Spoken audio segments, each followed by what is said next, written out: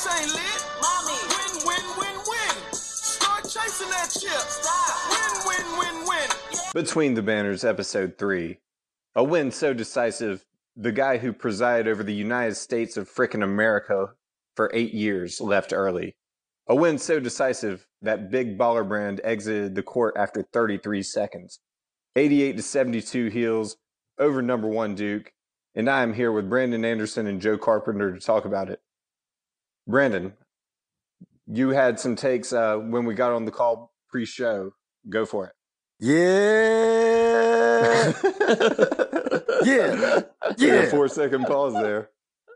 Oh, man. So we have been trying to do some research. Well, I was going to say, we've been trying to do some research in this pre-recording. There's nowhere where we can just find a list of UNC Duke games.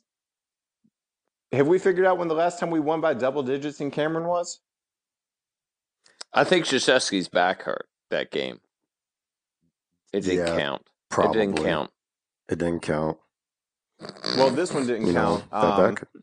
This one doesn't count, and we'll get to why. But Brandon, I mean, I'll go to you first. Just overall kind of takeaway from the game. I know we discussed that the Atlanta Falcons fan in you was not quite comfortable. At what point were you comfortable? I was comfortable when there was about 40 seconds left in the game. So that was a crazy game. As we all know, that one guy blew his shoe and then potentially blew his knee. I don't know what happened. I mean, he's walking fine.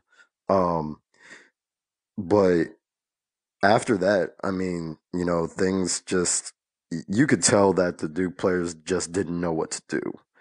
And that's kind of interesting given that Zion has said time and time again that Barrett is the leader on that team. And now, granted, Barrett had a really good night and Cam Reddish stepped up. So, you know, that's a good sign that Duke would have been able to do something. But despite UNC's shooting troubles, they just kept taking it to the rim. I mean, they didn't have their best rim protector, which, you know, we could say that, you know, maybe that played some hand in it. But, I mean, ultimately, UNC was just a better team. I mean, you got people that have been there for longer than a year. You got Deloria, you got, what's the kid's name? Bolden. McConnell, Bolden, whoever. Like, it just, they couldn't stop Barrett, Cam. They couldn't stop honestly. Luke. You know, it was a beatdown. It was one of the best beatdowns in a long time. Brandon, let me jump in there. It was here's a the thing. beatdown. Wait a This is minute. Joe Carpenter. Yeah, Ladies and here's gentlemen.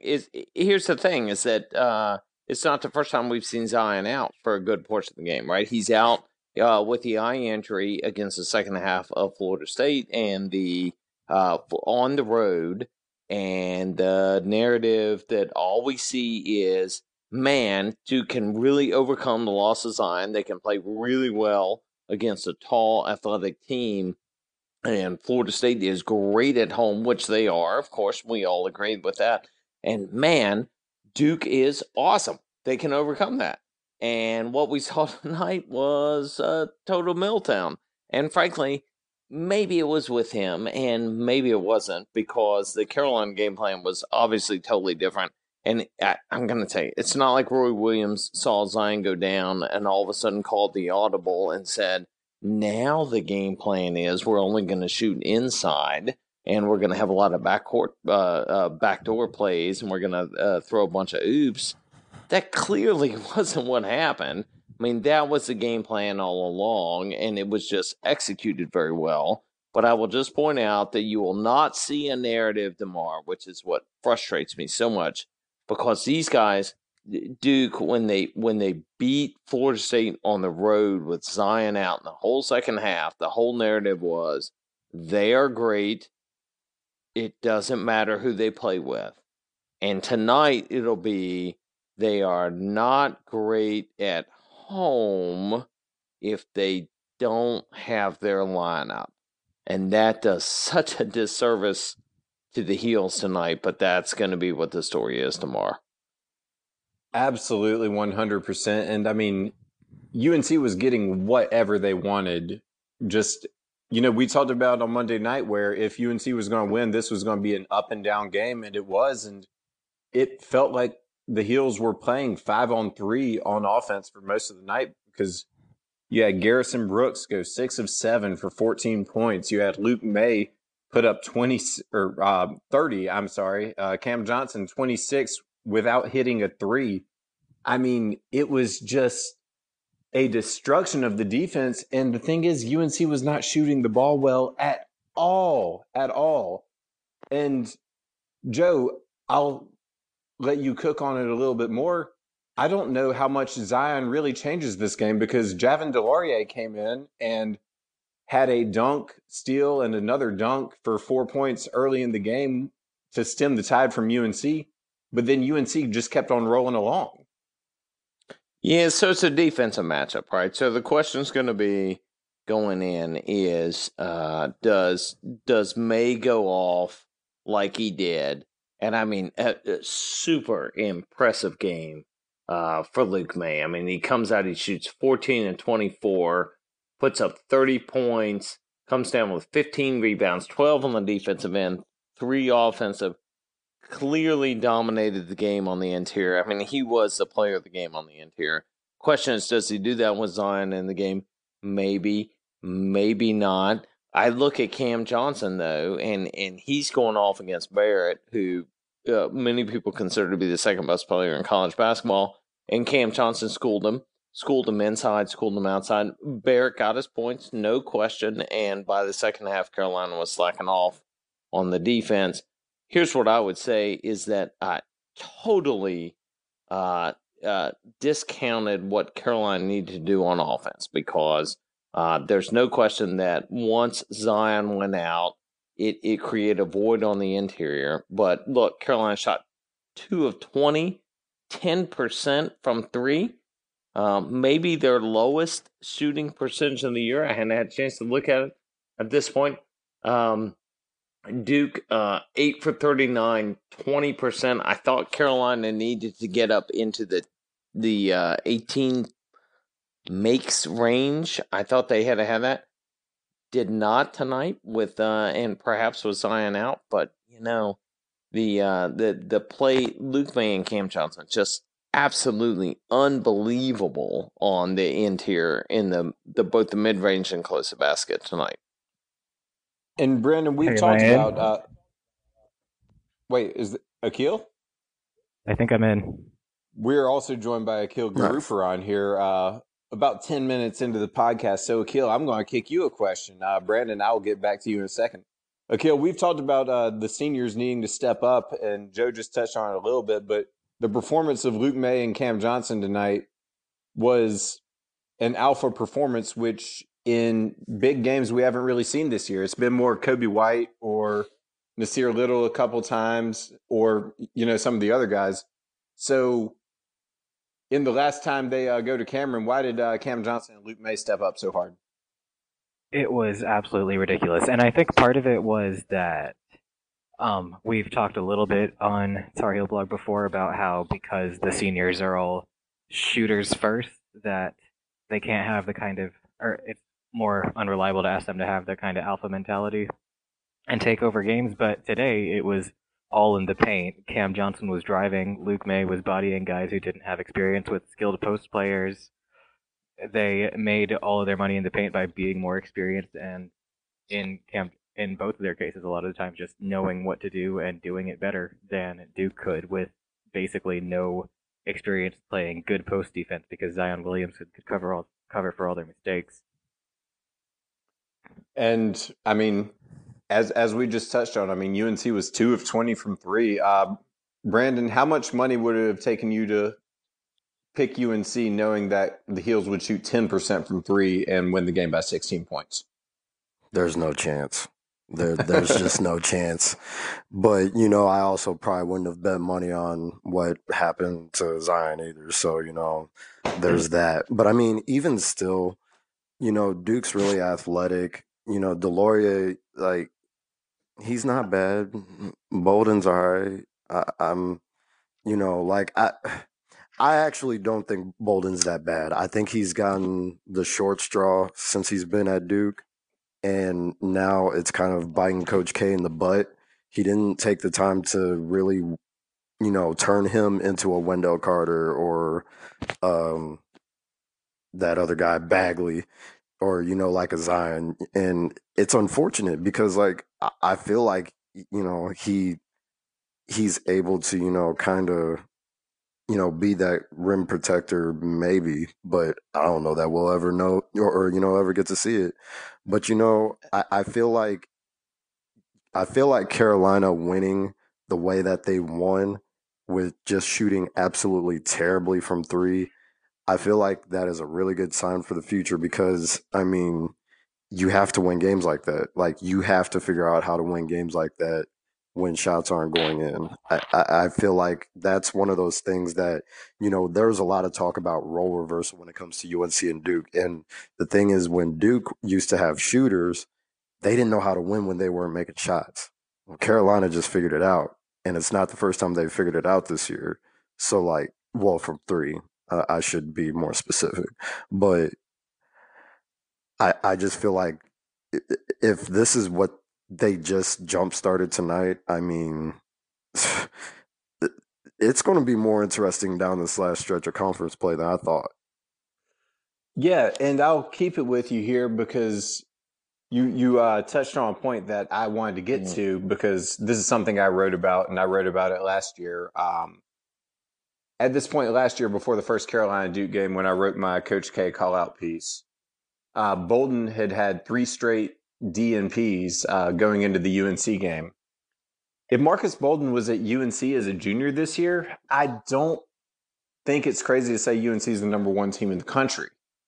And I mean, the guy has his moments, but he just looks lost out there because he was never developed. So my takeaway was at about the 8-minute mark, they cut to a TV timeout, and Coach K is talking to the refs. Roy Williams is coaching his players. Am I crazy to think that is just the style that they run, and Coach K just has literally never even bothered to coach these guys? I think he's used. Oh, hey, go ahead. Oh, that's whoever wants it. Bring up Yeah. Emil Jefferson from the 2016 team, who was like a redshirt senior by the time he left, and he started out okay and got better every year. And I don't know whether like K is just more focused on the freshmen now because he's getting them at such a higher rate than he was in 2015, or Bolden might just be uncoachable, but something has changed there for sure. I mean, yeah, I really can't put my finger on it. And, it's hard for me to say that Coach K is just like the absolute worst coach or anything like that. Like, obviously he's good, but I think there's something about what Roy Williams isn't able to do with what he has that I just haven't been able to see Coach K figure it out quite as well. I mean, Luke May is a perfect example. When he got to UNC, I think Roy was really the only person that believed that he could be good. We didn't necessarily think that he would be bad, but we just, we weren't thinking by his senior year he was going to be preseason All-American. Like that's another thing I would not have like bet my entire savings account on. And I just think that right now what we're seeing when it comes to that aspect specifically is the difference between a coach that knows how to develop and a coach that knows how to just manage 70% developed already talent. Yeah, but let's be honest about what happened tonight, guys. I mean, this is a team, they lost the number 1 guy, number 2 recruit, number 1 what we think is going to be the NBA draft talent. Lost him very early in the game.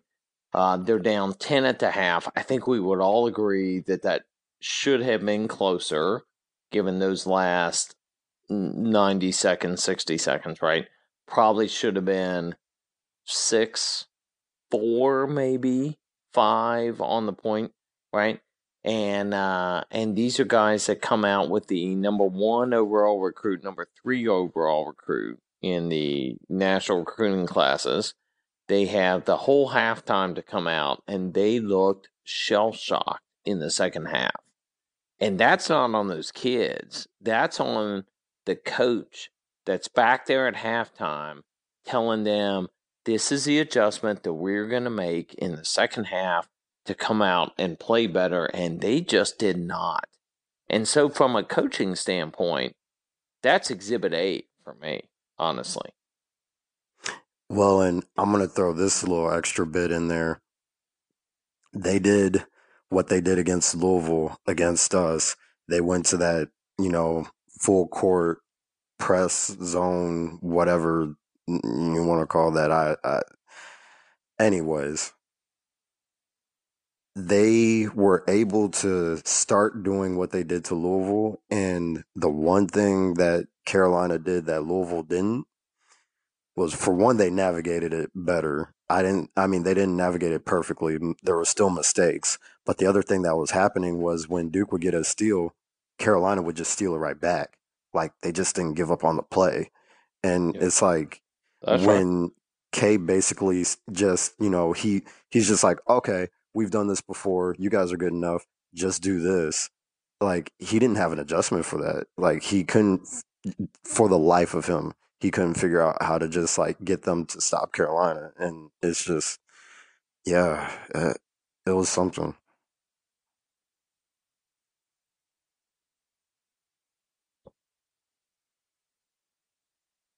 Yeah, the coming back on them with a lot of steals or just somehow stopping them from getting a ton of fast break points, which Duke has just feasted on this whole season, was definitely key to, like, just from a morale standpoint. Even if the lead wasn't threatened all that much, it was just really good for the guys, I think, to be able to not give up on plays where they looked like they got shut down and take advantage of inexperience and just like crazy, chaotic situations, and like come out on top in a lot of situations where Duke has just demoralized a lot of opponents this year. Yeah, so here's the thing, and I mean, look, the analogies are different. Clearly, Carolina was an underdog coming into Cameron. But if you look last year, right, UMBC against Virginia, they take the lead. Virginia starts jacking threes. The stats get way off on what Virginia shoots on threes on a regular basis versus what they shot then. On seconds per possession get way off, and Virginia ends up losing early. And you look at that and you say, okay, maybe that's a model for how a top-seeded team that looks undefeatable through a hard conference loses early. And you look at Duke tonight, Duke shot 39 threes. 39. And I know they lose Zion, and I get that, and injuries are going to happen. And you know what? Maybe it's because he tweaks his knee tonight. Maybe it's because he picks up 2 early fouls in a game that comes down in the 3rd week of March or 4th week of March, right? And he can't play the rest of the first half or something. I mean, those are the kinds of issues that happen, and all of a sudden you get a team that gets way out of their comfort zone. And I'm going to tell you, that's coaching.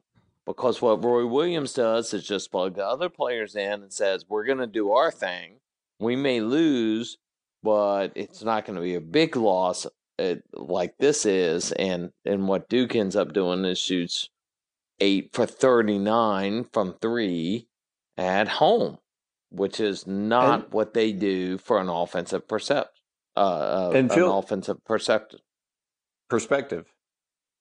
Thank you. Yeah. And I muted myself because I was actually getting another beer. So I realized I kept on getting talked over and I didn't know why. I had failed to unmute myself. But it brings up a good point because, Duke never really adjusted the Zion injury, and that's going to be a big talking point from this game. I know UNC won one without the number 32, who shall not be named, during Roy Williams' time.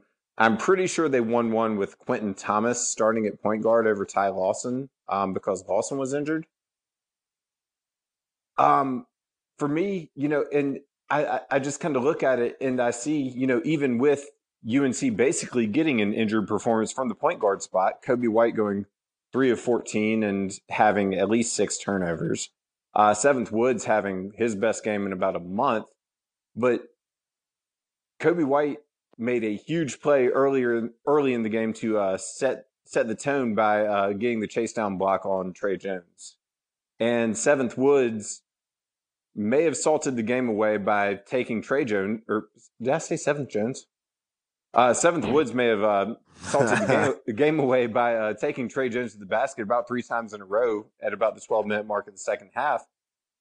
Akil, I'm going to kick it to you since you're the first-time caller on this one. What was the biggest point guard play out of this game? And, throw out all the injuries because UNC's won with injured star players before in this rivalry. The biggest point guard play? Yep. I mean, I'm tempted to also just hop on that stretch of Seventh Woods. I think he hit a layup, then got fouled and hit a free throw, then hit another layup, and then took a charge. All around, like, in about 90 seconds. And that just, it in a series where offense looked like it just wasn't happening, he just made things happen. He got a stop so UNC could get its stuff back together, and like that just was a huge turning point, or at least like an inflection point for the game's momentum. And I teed you up as the co-resident Seventh Woods fanboy for that one because that's really the platonic ideal of exactly what we've been looking for out of him. Tonight. Oh. Just cheering on because tonight is Seventh Woods night, honestly. I mean, this is it. But go ahead. Sorry. No, Joe, I'm going to ask you about the opposite point guard. I've seen Trey Jones mentioned as the National Defensive Player of the Year, and our backup point guard styled on him. Trey Jones, meanwhile, 1 of 11 field goals, 1 of 6 from 3, 3 points total, 3 fouls, 3 turnovers, and 5 assists.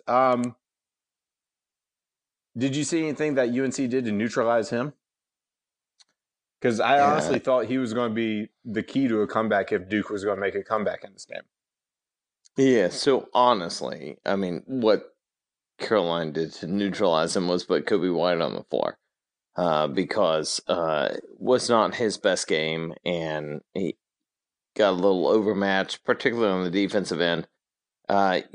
Trey Jones finishes with 8 rebounds, all on the defensive end, but very impressive. He goes 4 steals. I've got 1 block. I mean, the guy is a very impressive on the defensive end. I thought we saw it early. He disrupted us.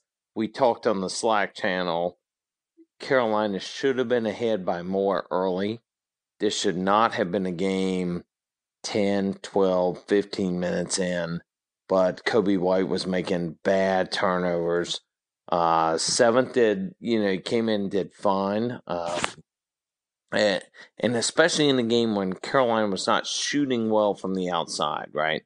So it's not like Seventh's deficit from the exterior shooting threes was that much worse than what Kobe was doing, or frankly what Cam was doing or Kenny was doing, because nobody shot it well from deep. But I think, honestly, Seventh had a great game, was a good plug. We have got to get Kobe going. It's a tough atmosphere, right? I think we can all agree that going into Cameron and having those guys screaming at you from 12 feet from your face, on the corner of the floor that's a tough environment. But I think he did pretty well. A lot of turnovers. Not as many 3 points assists as we and 6 would turnovers. like. I mean, he had a rough game and UNC won by 16. Yeah. Shit happens. Which Now let me just back up real quick. So here's the thing. This is what we've been talking about all year. We can have games where guys have bad games, not good shooting performances, bad turnover performances, and yet we're going to win by 5 or 10. And in this case, we played the number 1 team, and we did that because we had Cam and we had Luke that played very well, and we had Kenny who did not shoot well from deep, and we had Kobe who did not shoot well from deep, and frankly, Robinson did not shoot well from deep, but that's okay because we have sort of this collective whole that comes out and makes up for the plus there. And that's what we had tonight, and that's what I think the formula is moving forward in order to help us advance. I can dig it. And, right now UNC is back tied atop the ACC at 11-2. And on that good note, we're going to take a quick break. We'll be right back. And we're back. Brandon, I asked you right before the break, what can Duke expect of their auxiliary players in Game 2 of the series here in 16 days? Is this something that is sustainable? Can Carolina count on this for round 2, or does UNC maybe need to watch out for an O'Connell or a Jack White not a Goldwire, that guy's trash, but should UNC maybe have an eye on one of those guys in the second game? So I also think Jack White is trash, but I think what's important for Carolina to do in the next game is to not rely on whatever they saw tonight in terms of the lack of production from the support players. I think O'Connell is a good enough shooter that you kind of have to just stay on him no matter what. Jack White's been known to make shots, even though it doesn't really happen often. I just think that, if they start toying around and just relying on the fact that, like Barrett and Reddish, and if they get them back, Zion are going to get hot, and then everybody's else is just going to kind of be there, doing little bits and pieces, but not actually, giving any scoring production. I feel like that's kind of a silly way to go about it. We all know that there's always that one hero that shows up for Duke or really whoever, especially in the Dean Smith Center. They just have that night where they can't be stopped. And you just have to plan for that and hope that it doesn't happen. And Joe, I know you're definitely going to be the most optimistic of this bunch, but who's going to be that guy for Duke in 2.5 weeks, if it's going to be anybody? I think we all understand that Zion Williamson will get his if he is able to play. And if I were anybody handling him or somebody who told him to turn down $250,000 to go to Kansas, I'd tell him not to play. But where's Duke going to get that production outside of the big three if they're going to split this season series? So look, they're not going to shoot 8 for 39 from 3, nor are we going to shoot 2 for 20 from 3. The game in Chapel Hill is going to be a very different game, right? These guys, they're going to come out firing. We're going to come out firing. Honestly, I really thought in Cameron that the backdrop was going to be such that you were going to see a lot of shots fall. That just didn't happen. And maybe it was the pressure of the series, and maybe it was the atmosphere where we had. But, you're going to come out. This is not going to be a typical Carolina Duke game the next time out, because we're playing 2 weeks later, 17 days, right? And so this is very different from what we've experienced in the past, at least by a handful of days. And these guys are going to come out and they're going to be like, you know what? We know who we're playing against. We're going to shoot up some shots and we're going to make a lot. And that's what I think is going to happen. I think it's going to be a very different game, because where Carolina was very inside, I think they're going to be outside. I think Duke, the same concept. They're not going to shoot, 12, 15, 20% from outside. They're going to have to get something that's going deep, and that's what you're going to see. It's going to be a very different game. It's going to put a very different score up on the board. And we're going to have to think about some different defenses because you're not going to get to slouch on the drives. It's going to be play on the perimeter. Yeah, and I agree. There'll be two separate games, and we'll kind of close it on this because as I'm watching the intro to Scott Van Pelt's wrap up of it, the first two UNC highlights were highlighted by a Brandon Robinson rebound, 80 feet of dribbling, and then a Garrison Brooks missed dunk that was followed by a Luke May layup, which was the most uncontested 94 feet I've ever seen. And 4 fouls. 4 fouls on Robinson that were not called, by the way, on the deep end. But that's fine. And a Cam Johnson missed layup that UNC cleaned up. I don't think either team played their best game, but UNC's B game was better than Duke's B game, and the Heels won by 16 points. So, Brandon, I'll give it to you first. Final thoughts on this very fun win on Wednesday night. So, UNC obviously needed this one. They just did because they didn't have that marquee game that they had won outside of Gonzaga.